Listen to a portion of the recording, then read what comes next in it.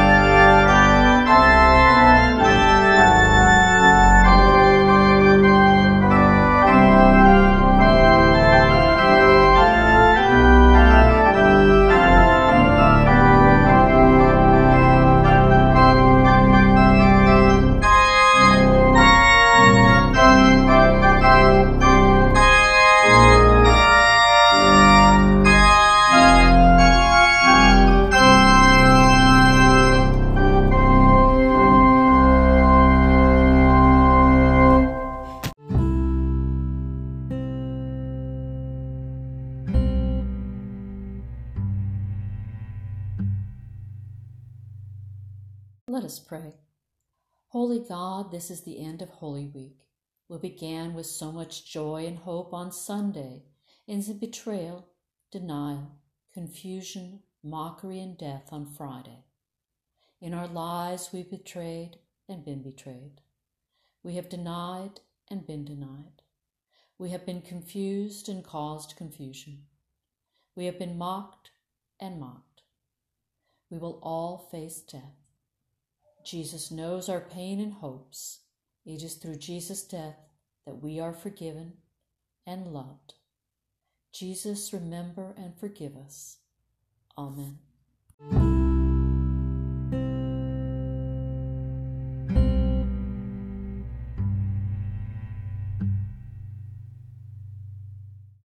Our first reading, the betrayal and arrest of Jesus. John 18, verses 1 through 14. After Jesus had spoken these words, he went out with his disciples across the Kidron Valley to a place where there was a garden, which he and his disciples entered. Now Judas, who betrayed him, also knew the place, because Jesus often met there with his disciples. So Judas brought a detachment of soldiers, together with police from the chief priests and the Pharisees, and they came there with lanterns and torches and weapons. Then Jesus, knowing all that was to happen to him, came forward and asked them, "Whom are you looking for?" They answered, "Jesus of Nazareth." Jesus replied, "I am he." Judas, who betrayed him, was standing with them. When Jesus said to them, "I am he," they stepped back and fell to the ground. Again he asked them, "Whom are you looking for?" And they said, "Jesus of Nazareth." Jesus answered, "I told you that I am he. So if you are looking for me, let these men go."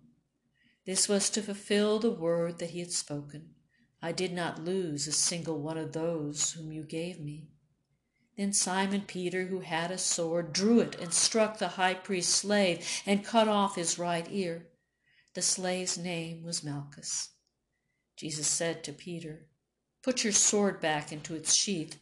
Am I not to drink the cup that the Father has given me?" So the soldiers, their officer, and the Jewish police arrested Jesus and bound him. First they took him to Annas, who was the father-in-law of Caiaphas, the high priest that year. Caiaphas was the one who advised the Jews that it was better to have one person die for the people. Now extinguish your first candle.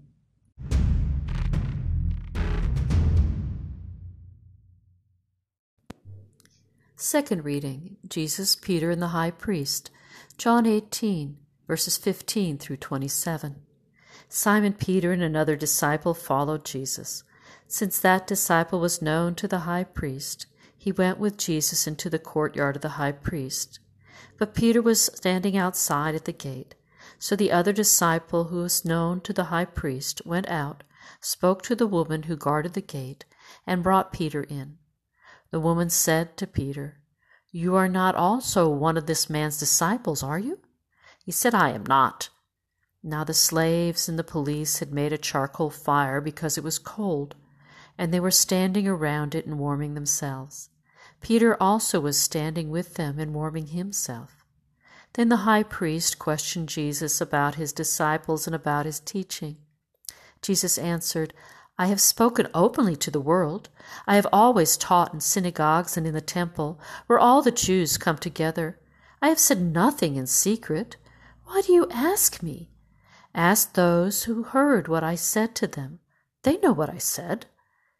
When he had said this, one of the police standing nearby struck Jesus on the face, saying, "Is that how you answer the high priest?" Jesus answered, "If I have spoken wrongly, testify to the wrong. But if I have spoken rightly, why do you strike me?" Then Annas sent him bound to Caiaphas the high priest.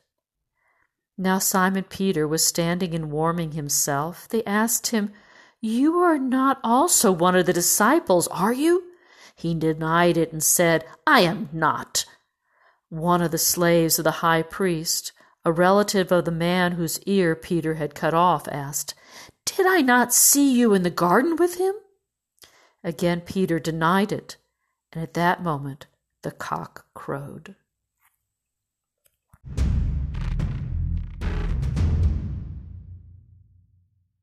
It is time to hear our third reading, Jesus and Pilate.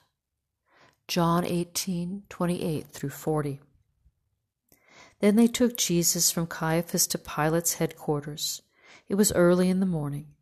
They themselves did not enter the headquarters, so as to avoid ritual defilement and to be able to eat the Passover. So Pilate went out to them and said, "What accusation do you bring against this man?" They answered, "If this man were not a criminal, we would not have handed him over to you." Pilate said to them, "Take yourselves and judge him according to your law." The Jew replied, "We are not permitted to put anyone to death." This was to fulfill what Jesus had said when he indicated the kind of death he was to die. Then Pilate entered the headquarters again, summoned Jesus, and asked him, "Are you the king of the Jews?" Jesus answered, "Do you ask this on your own, or did others tell you about me?" Pilate replied, "I am not a Jew, am I? Your own nation and chief priests have handed you over to me. What have you done?" Jesus answered, "My kingdom is not from this world. If my kingdom were from this world, my followers would be fighting to keep me from being handed over. But as it is, my kingdom is not from here." Pilate asked him, "So you are a king?" Jesus answered, "You say that I am a king. For this I was born, and for this I came into the world to testify to the truth. Everyone who belongs to the truth listens to my voice." Pilate asked him, "What is truth?" After he had said this, he went out to the Jews and told them, "I find no case against him. But you have a custom that I release someone for you at Passover. Do you want me to release for you the King of the Jews?" They shouted, "No, this man, but Barabbas." Now Barabbas was a bandit. Then Pilate took Jesus and had him flogged.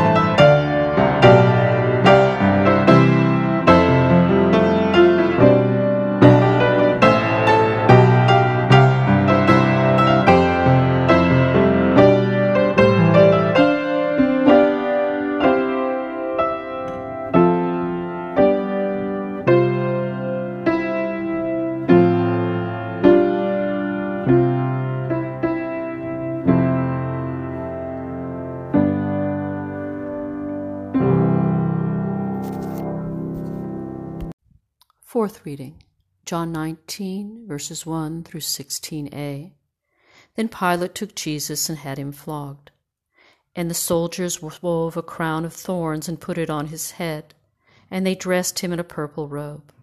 They kept coming up to him, saying, "Hail, King of the Jews!" and striking him on the face. Pilate went out again and said to them, "Look, I am bringing him out to you to let you know that I find no case against him." So Jesus came out wearing the crown of thorns and the purple robe. Pilate said to them, "Here is the man." When the chief priests and the police saw him, they shouted, "Crucify him! Crucify him!" Pilate said to them, "Take him yourself and crucify him. I find no case against him." The Jews answered him, "We have a law, and according to that law he ought to die because he claimed to be the Son of God."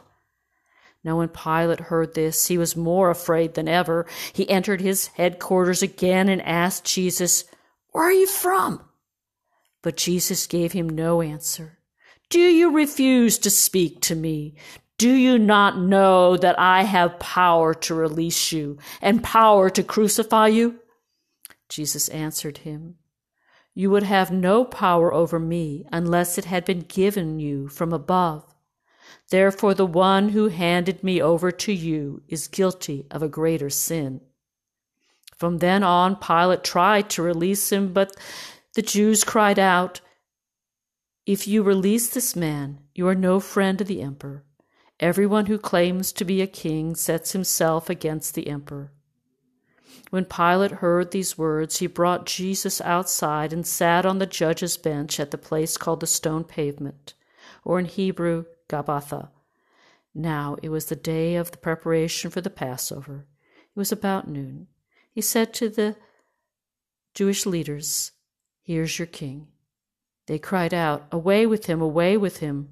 Crucify him!" Pilate asked them, "Shall I crucify your king?" The chief priests answered, "We have no king but the emperor." Then he handed him over to them to be crucified.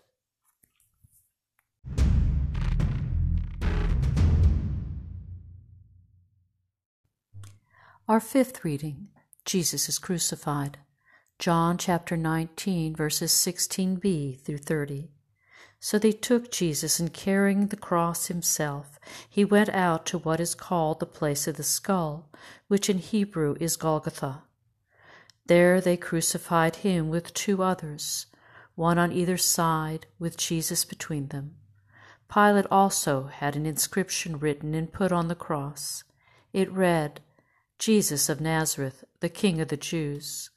Many of the Jews read this inscription because the place where Jesus was crucified was near the city, and it was written in Hebrew, in Latin, and in Greek. Then the chief priests of the Jews said to Pilate, "Do not write the King of the Jews, but that this man said, 'I am the King of the Jews.'" Pilate answered, "What I have written, I have written." When the soldiers had crucified Jesus, they took his clothes and divided them into 4 parts, one for each soldier. They also took his tunic.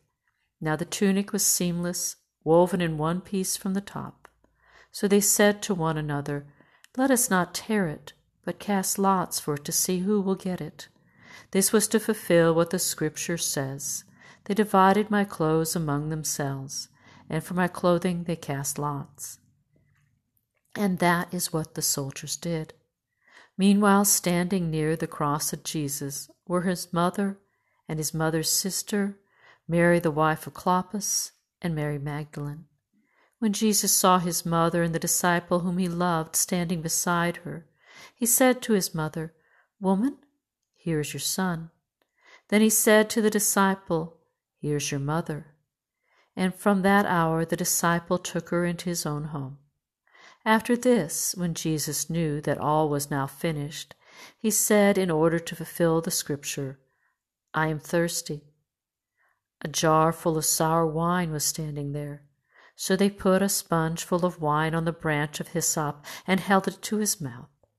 When Jesus had received the wine, he said, "It is finished." Then he bowed his head and gave up his spirit.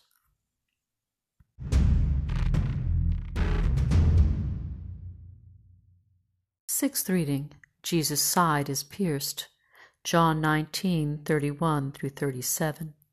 Since it was the day of preparation, the Jews did not want the bodies left on the cross during the Sabbath, especially because that Sabbath was a day of great solemnity.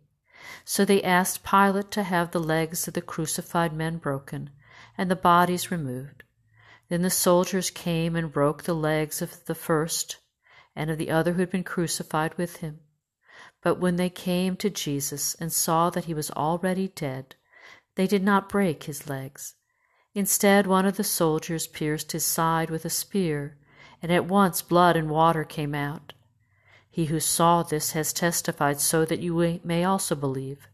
His testimony is true, and he knows that he tells the truth. These things occurred so that the scripture might be fulfilled. None of his bones shall be broken. And again another passage of scripture says, "They will look on the one whom they have pierced."